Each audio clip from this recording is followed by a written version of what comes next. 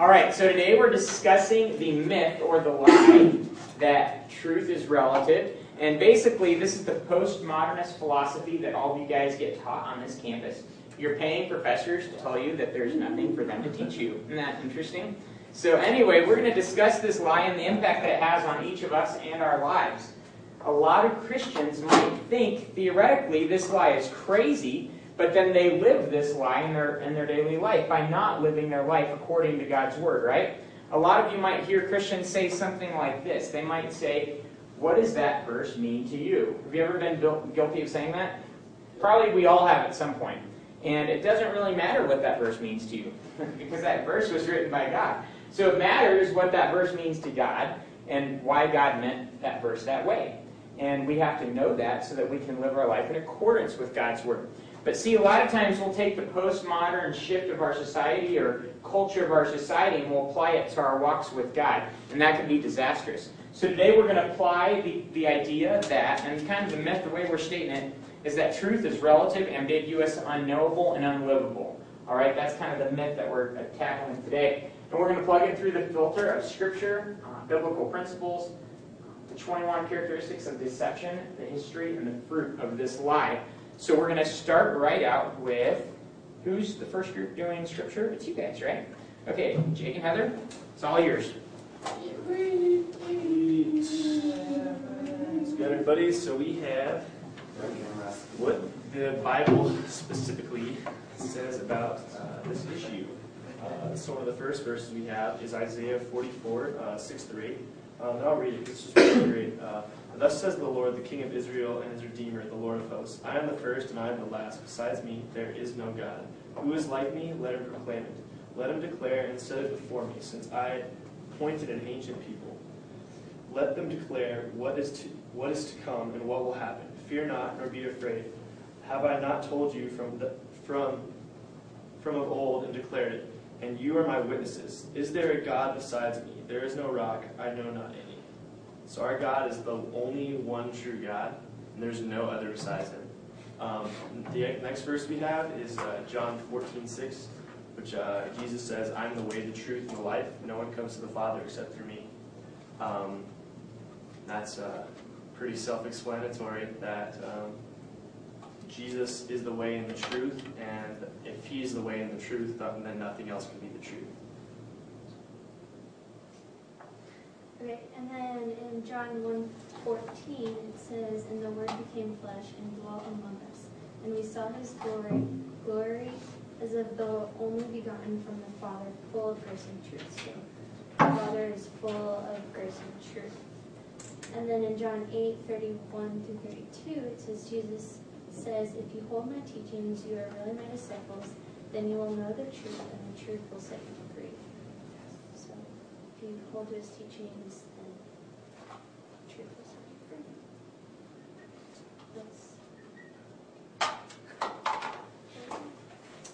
Sweet, thanks guys. Yep. The next group is going to talk about the next group is going to talk about principles. So why don't you guys take it?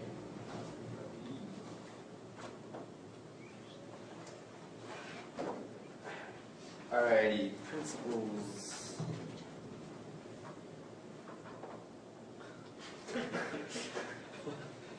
Alright, like they said, John 14:6 says, I am the way, truth, and life. And when Jesus says that he's the truth and the only truth, and since in Isaiah 44 he says that he's the only one living God, then that means he is true, and everything that he says is truth. So, by that, in Matthew 22:37,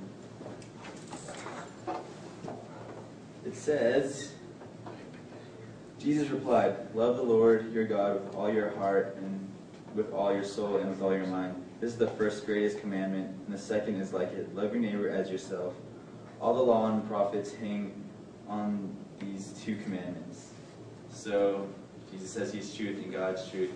And this is in the Bible, then as a commandment to love God first and foremost and to love others as your neighbor.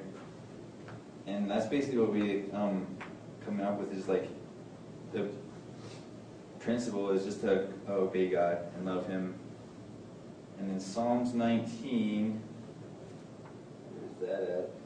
19 says, "Blessed are those whose ways are blameless, who walk according to the law of the Lord. Blessed are those who keep His statutes and seek Him with all their heart.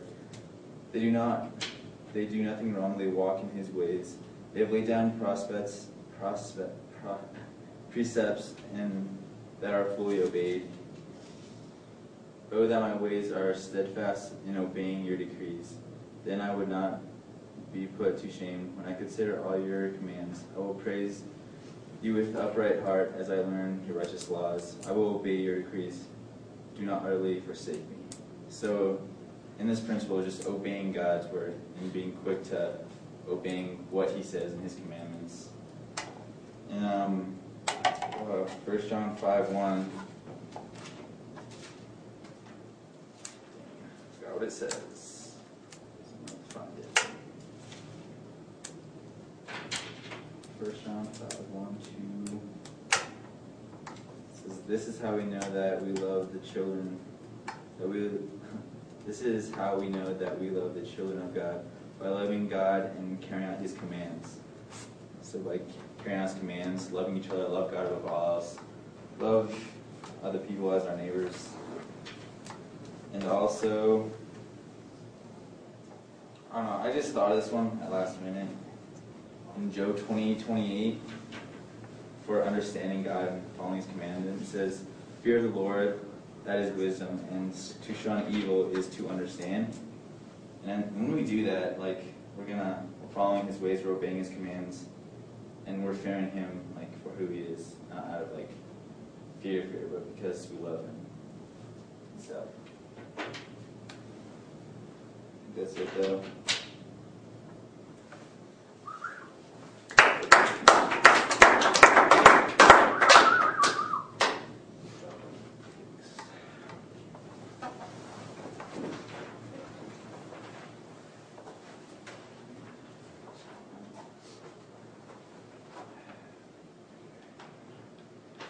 So we did 21 signs of deception, and the first sign was the emphasis on signs and wonders, and we didn't think that this really applied to this because it's not really focusing on miracles. It's more just like a thought.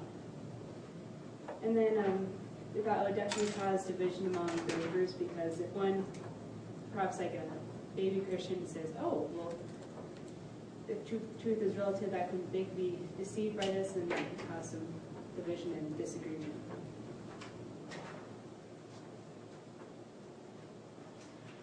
Yeah, okay. The third one, flattery and nice-sounding arguments that are actually empty but deceptive and naive. We said yes to this one. That one goes along with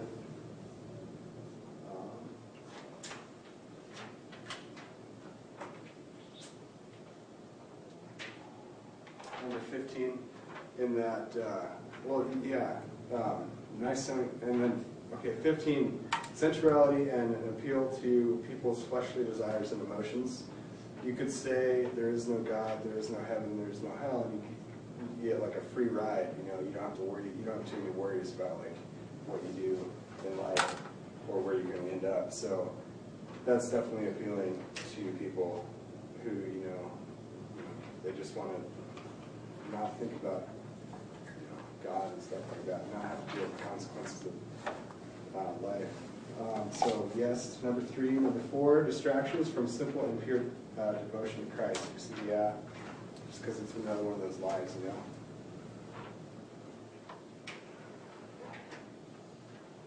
And then number 5, foolishness. We said yes because there's a lot of silly things that you could say truth is relative and end up believing something that's very foolish and very silly and doesn't actually make much sense.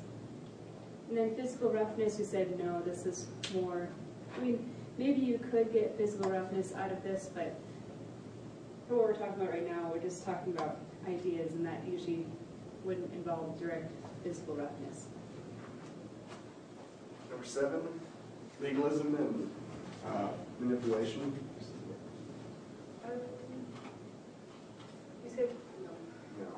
So we said no to that one. Number 8, special revelation from God. We ended up saying yes to that one. You had Yes. an explanation for that. Yeah. So we said speculation and, special revelation from God. We said that was yes because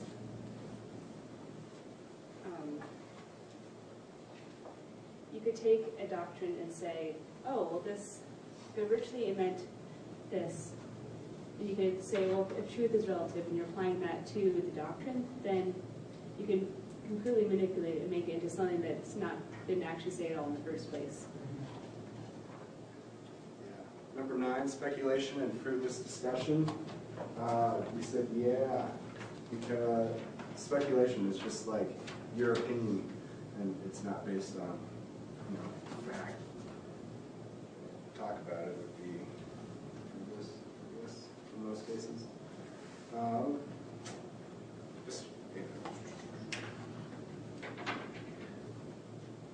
Distraction from doing God's work by faith. Yeah, I think it comes from a lack of faith or a lack of understanding. So we said yes to, and it's obviously a distraction, so yes.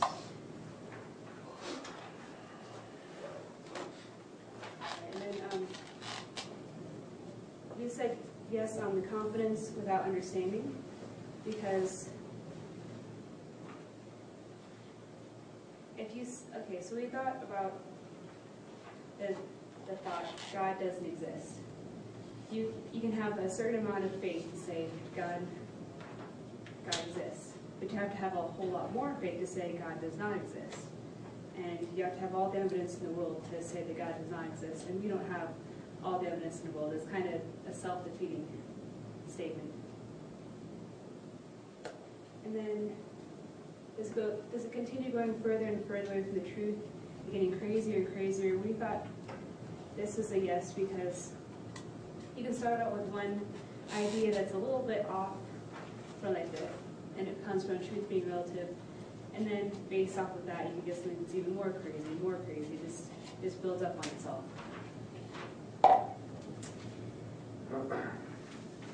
Strange doctrines, myths, and stories that differ from sound doctrine. Yeah, that goes along with the one.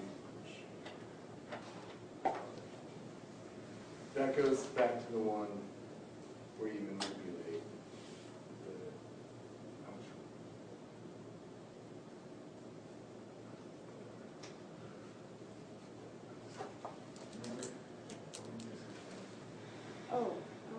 Not just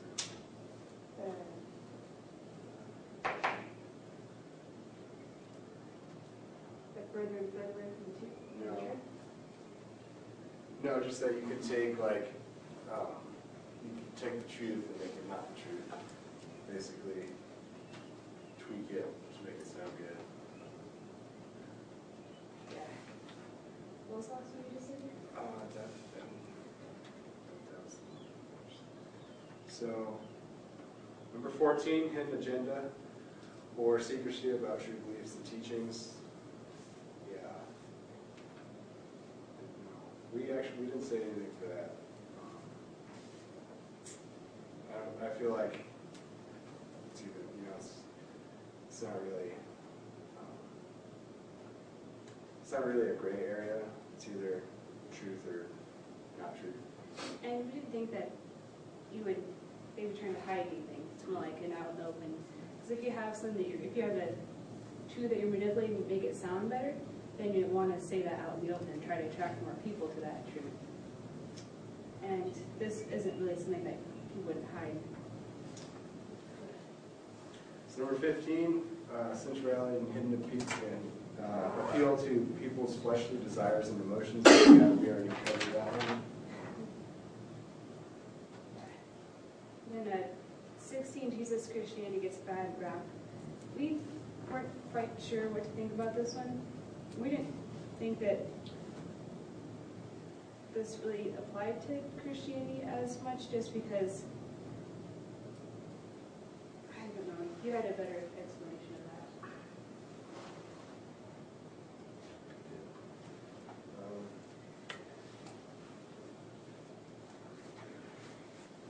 Anyway, we're just going to move on. Number Can 7. I make a note about Yeah, that one too? go ahead, Nate. I think like broadly the philosophy probably wouldn't, but if Christians live their lives on something other than God's truth, we definitely see that. Okay. But you're right, because just the flat out, most Christians aren't just going to come out and say, there is no truth. Yeah. But if we live our lives according to that philosophy, God's going to get a really bad rap, right? Is that one way?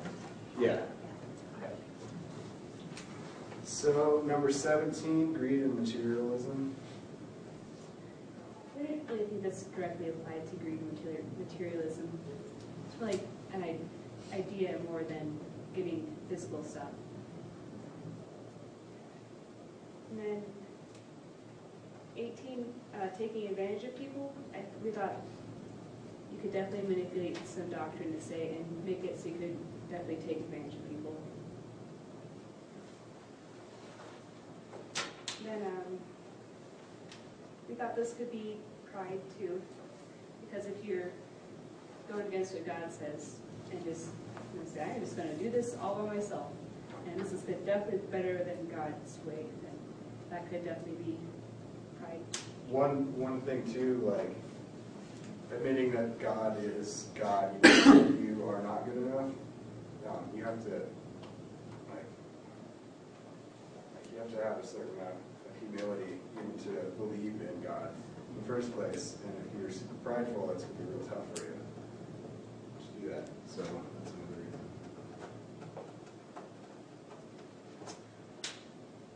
Yeah. And then the promise of freedom or something more. We thought this is definitely true because you could manipulate. You could see the laws and the regulations that God has set out for us and say, "Oh, that's so constrictive. I don't want to live that out. That just feels like a jail to me." And say, "Oh, well, you don't have to do that. You just do this instead," and it feels like freedom. And then the non-Christian actions could definitely lead to not doing what the Bible says. Good job, guys.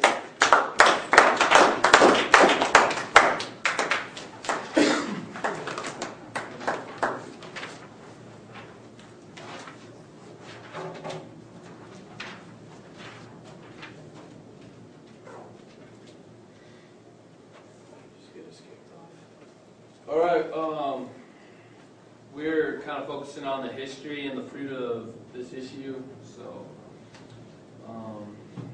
yeah. Yeah, and then we're going to look at Gnosticism and just kind of see what it said, and so we kind of looked that up, and also political correctness and postmodernism too is what we also looked at. There are just two of the many examples that basically apply to this idea of relative truth or knowable truth. Gnosticism, it arose around the time of after Christ had died. The actual Gospels didn't come out until way later. He said it was 200 years or something like that, but the ideas were out there a lot earlier. You look at Galatians 1:6, and Paul is talking to the church, and he's telling them to not buy into other gospels, and he's surprised at how easy they buy into these. He says, "I am astonished that you are so quickly deserting the one who called you by grace of Christ, and are turning to different gospels." I mean, it's not clear, but you were talking to Nate, and it looks like they were directing it towards the Gnostic Gospels. And basically what Gnostics believe, and it still exists today, even though it's like starting to come back, I guess, is that that they are the only ones that have the truth, and everything else is evil in this world. Everything physical, you'd said, everything from this earth that is physical is evil. Everything spiritual isn't.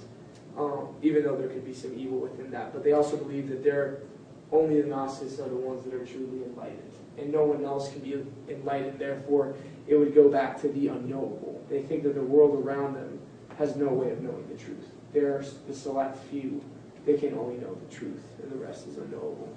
So that's that. Now we're going to go into postmodernism today, 18th century. And postmodernism today and political correctness, so we kind of looked at both of those, and really what we came up with was that postmodernism is like the truth does not exist, and all knowledge is opinion, and truth becomes relative. And like on political correctness, it implies that one idea, cultural or human, can be better than others. So, you just definitely have your own truth. They're totally tied together, and it's dangerous because there's no parameters. And when you have no parameters, you look at it goes from worse to even more worse. You look at leaders like Mao, Hitler, Stalin. They created they bought into some form of a distorted thought. And it just, as soon as they let go of a form of truth, it went spiraling downhill. The idea spun out of control, and their ambitious, desires to fulfill their own needs obviously increased. You look at all these leaders, and they killed millions of people.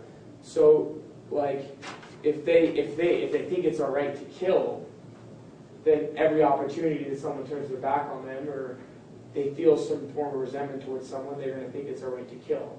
That's just a small example of what relative truth can do. And so if you have no guideline or compass, it can get really dangerous. So that's basically what we're getting at, and that's what political correctness is today, I guess. There's no specific compass. It's just embracing of everything, and that's dangerous. Yeah. So yeah. I just want to throw this out there a little bit. To qualify for political correctness, I just thought this was interesting. It says you must be pro-feminist, pro-gay, and pro-minority studies. So it's kind of Interesting. Interesting.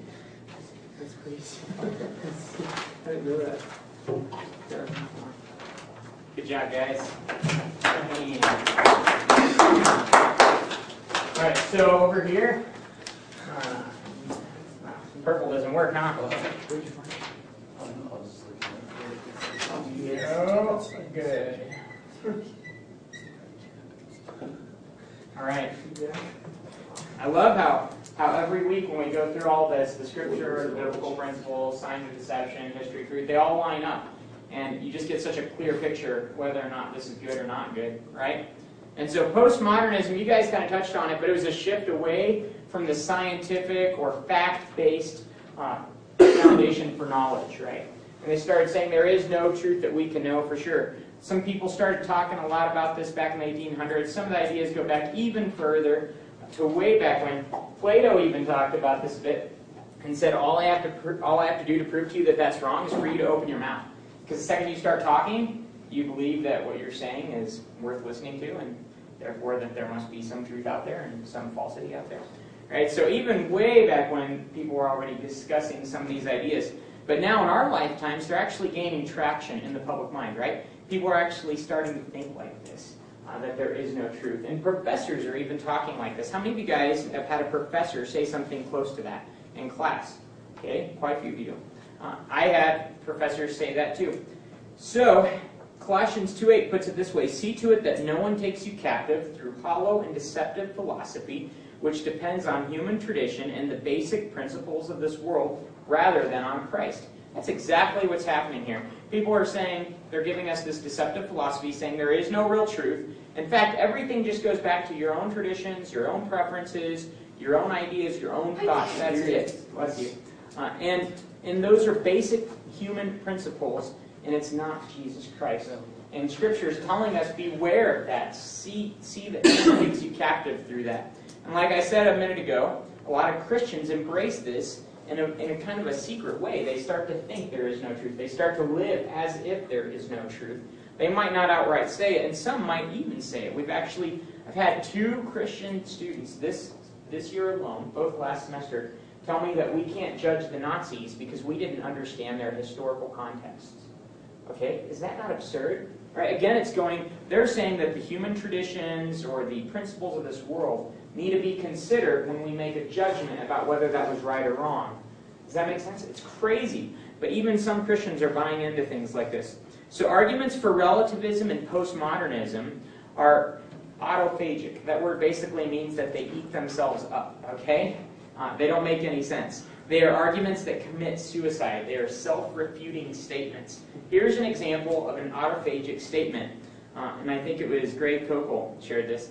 I cannot speak a word in English. If I said that statement, what would you say? You just did speak a word in English. In other words, your statement, it can't possibly be true because to say the thing in the first place, you're doing the opposite of what the statement says is possible. Does that make sense? So if the statement is true, the statement is false. Okay? That's how autophagic statements go. And those statements are almost exclusively what people use to defend their relativism. Here are 12 different examples. A lot of these come from Michael Bauman, Greg Kokel, and others.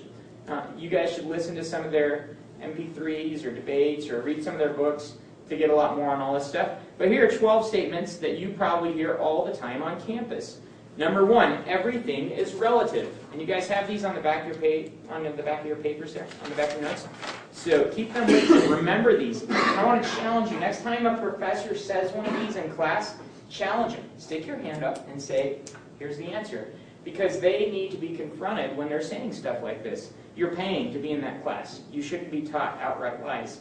Everything is relative is statement number 1. Well, if that statement is relative, then everything isn't relative. And if everything isn't relative, then that statement is wrong. Does that make sense? So if everything is relative, that statement is relative. And if that statement is relative, it's wrong. So it eats itself up. You see that? So next time someone says everything is relative, you can just hit a home run with that. There is no truth. You guys heard that one? We did a truth survey. It's on YouTube. You can go check it out under the Eternity Impact channel. And several people, I'd say, do you believe there's an absolute truth? No. One guy actually put it this way. He goes, absolutely not. I said, do you believe that's true? And he goes, absolutely. So, couldn't believe he didn't catch this, right? So the statement, there is no truth, well, you could ask, is that a true statement? Because if it is a true statement, then it's wrong. See, it eats itself up if it's true. And if it's not true, well, then why did you just tell me that, right? Number 3, there are no absolutes. Well, that's an absolute right there, right? Doesn't leave any other options. And, by the way, if there are no absolute truths, is that absolutely true, right? Doesn't make any sense. It's an autophagic statement. It eats itself up. There is no right or wrong. All right, well, is that statement right? Apparently you think so if you're telling it to me. But if there is no right or wrong, then you can't make that statement that there is no right or wrong, right? Because you can't say it. No one can know any truth about religion. All right, and how precisely did you come to know that truth about religion? Does that make sense? You guys see how stupid these statements are? Well, we hear them all the time, and people just say them because they heard somebody else say them, or they read them on a bumper sticker or something like that. Science is the only sure method of finding truth. Have you guys ever heard that? Wow, okay. Well, what scientific experiment taught you that truth, right? Isn't that interesting? Coincidentally, you can't even apply the scientific method to science. Now, I'm not bashing science. I'm in chemistry, or my degree was in chemistry, right? So I love science. But science is limited in what it can tell us. And every good scientist should admit that. And everybody that is trying to use science as a way to destroy truth needs to know that that doesn't work. That is not going to happen, right? So, number 7, you can't know anything for sure. Okay, and how can you know that for sure, right? You can't know anything for sure. Can you know that you can't know anything for sure? Number 8, talking about God is meaningless, right? Some people might have told you that before. Well, is that statement about talking about God meaningless? If so, talking about God isn't meaningless. And if you think it is meaningless, well then why are you talking about it, right? Okay? It's these statements that we hear, they destroy themselves. And we need to be smart enough to catch them when we hear them. All religions are true. Haven't you guys heard that? Or maybe some version of that, right? It's the same mountain. We're all climbing up different directions, but we're all going to get there. If all religions are true, and this is straight from Gregory Koppel, these are his words, if all religions are true, then Christianity is true. But part of the truth of Christianity is that other religions are false.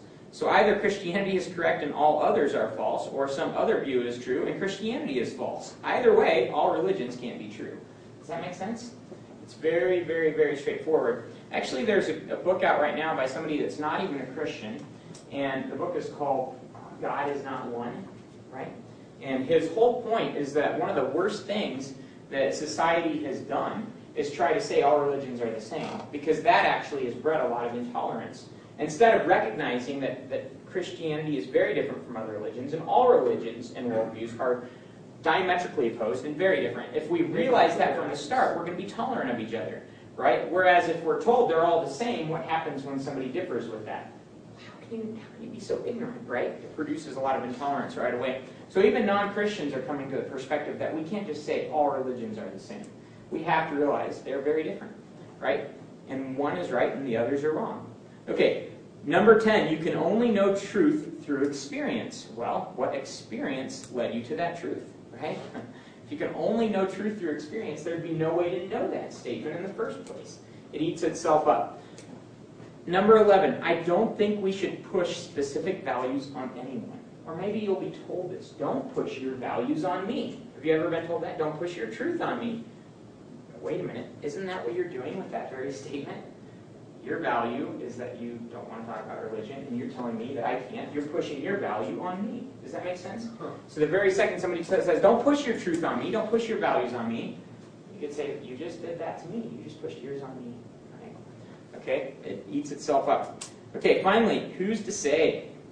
And Michael Bauman talked about this one. Who's to say? He said it's an ad hominem attack. Really what it's doing is it's hiding the argument and attacking the person. Who's to say, Jake? You can't tell me. Well, it doesn't matter. And he put it this way. He says, so you might think I'm a stupid moron. Because that might be true. It doesn't mean that my argument's false, right? So as soon as someone says, who's to say, they're not dealing with the argument, but they're doing what's a philosophical fallacy. It's an ad hominem attack. It's attacking the person instead of the argument, right? He said a good way to answer that is to say, who's to ask? Right? You just turn it around. Because they can't just end an argument by saying who's to say. Okay, finally, this isn't necessarily an autophagic statement. A lot of you guys hear another similar statement, and that's the statement that God doesn't exist.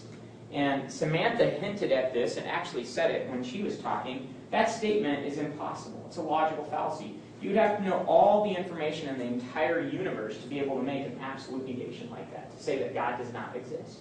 Right? So when you hear any of these 13 statements, those 12 that destroy themselves, or the statement that God does not exist, we should be real quick to nip those in the bud and to stop them right there. So I want to ask you guys, and this is the end, we're going to close right here, how should we live our lives based on this? If truth really is true, and we have God's truth in His Word, and this is the truth of the universe, the reality of the universe, we cannot not live this. Right? It's like what Elijah said. If God is God, follow Him. Right? If truth is true, follow truth. It's really that simple. We can't just sit here and talk about truth being true without asking ourselves, well, if it's true, am I going to live it? And if it is true, and it is, we just showed that, how should I live my life in accordance with it? And I want to leave you with that question. Could you, also, here's the second question, could you possibly be silent about truth if truth is true? We couldn't. We cannot be silent or apathetic. So that's all we have for today. Next week we're going to talk about postmodernism, which kind of comes out of, or not postmodernism, but political correctness, which comes out of this. And I think it'll be good. I think if there's one thing that does more damage to the world than any other thing, it's political correctness. Right now, at least, that could be an overstatement. Obviously, selfishness maybe eclipses that. But maybe I could put it this way. If there's one modern philosophy that is doing more harm than any other, it could be political correctness, right? Because it's shutting up everybody that has the truth and saying, your truth is no better than anybody else's. So we're going to talk about political correctness and what our response should be to that. All right, let's close it out. Cameron, will you pray for us? Very cool.